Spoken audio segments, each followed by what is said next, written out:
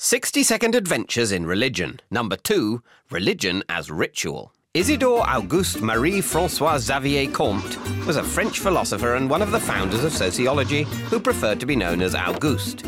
He believed that society went through 3 stages.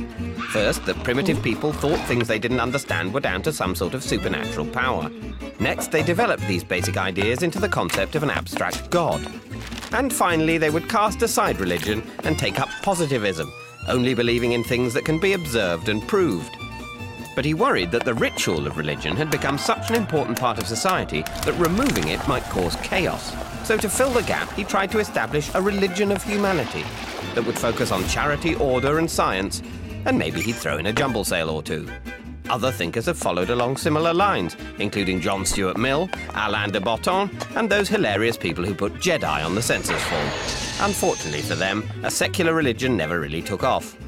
But society has managed to fill the ritual-shaped gap in lots of different ways.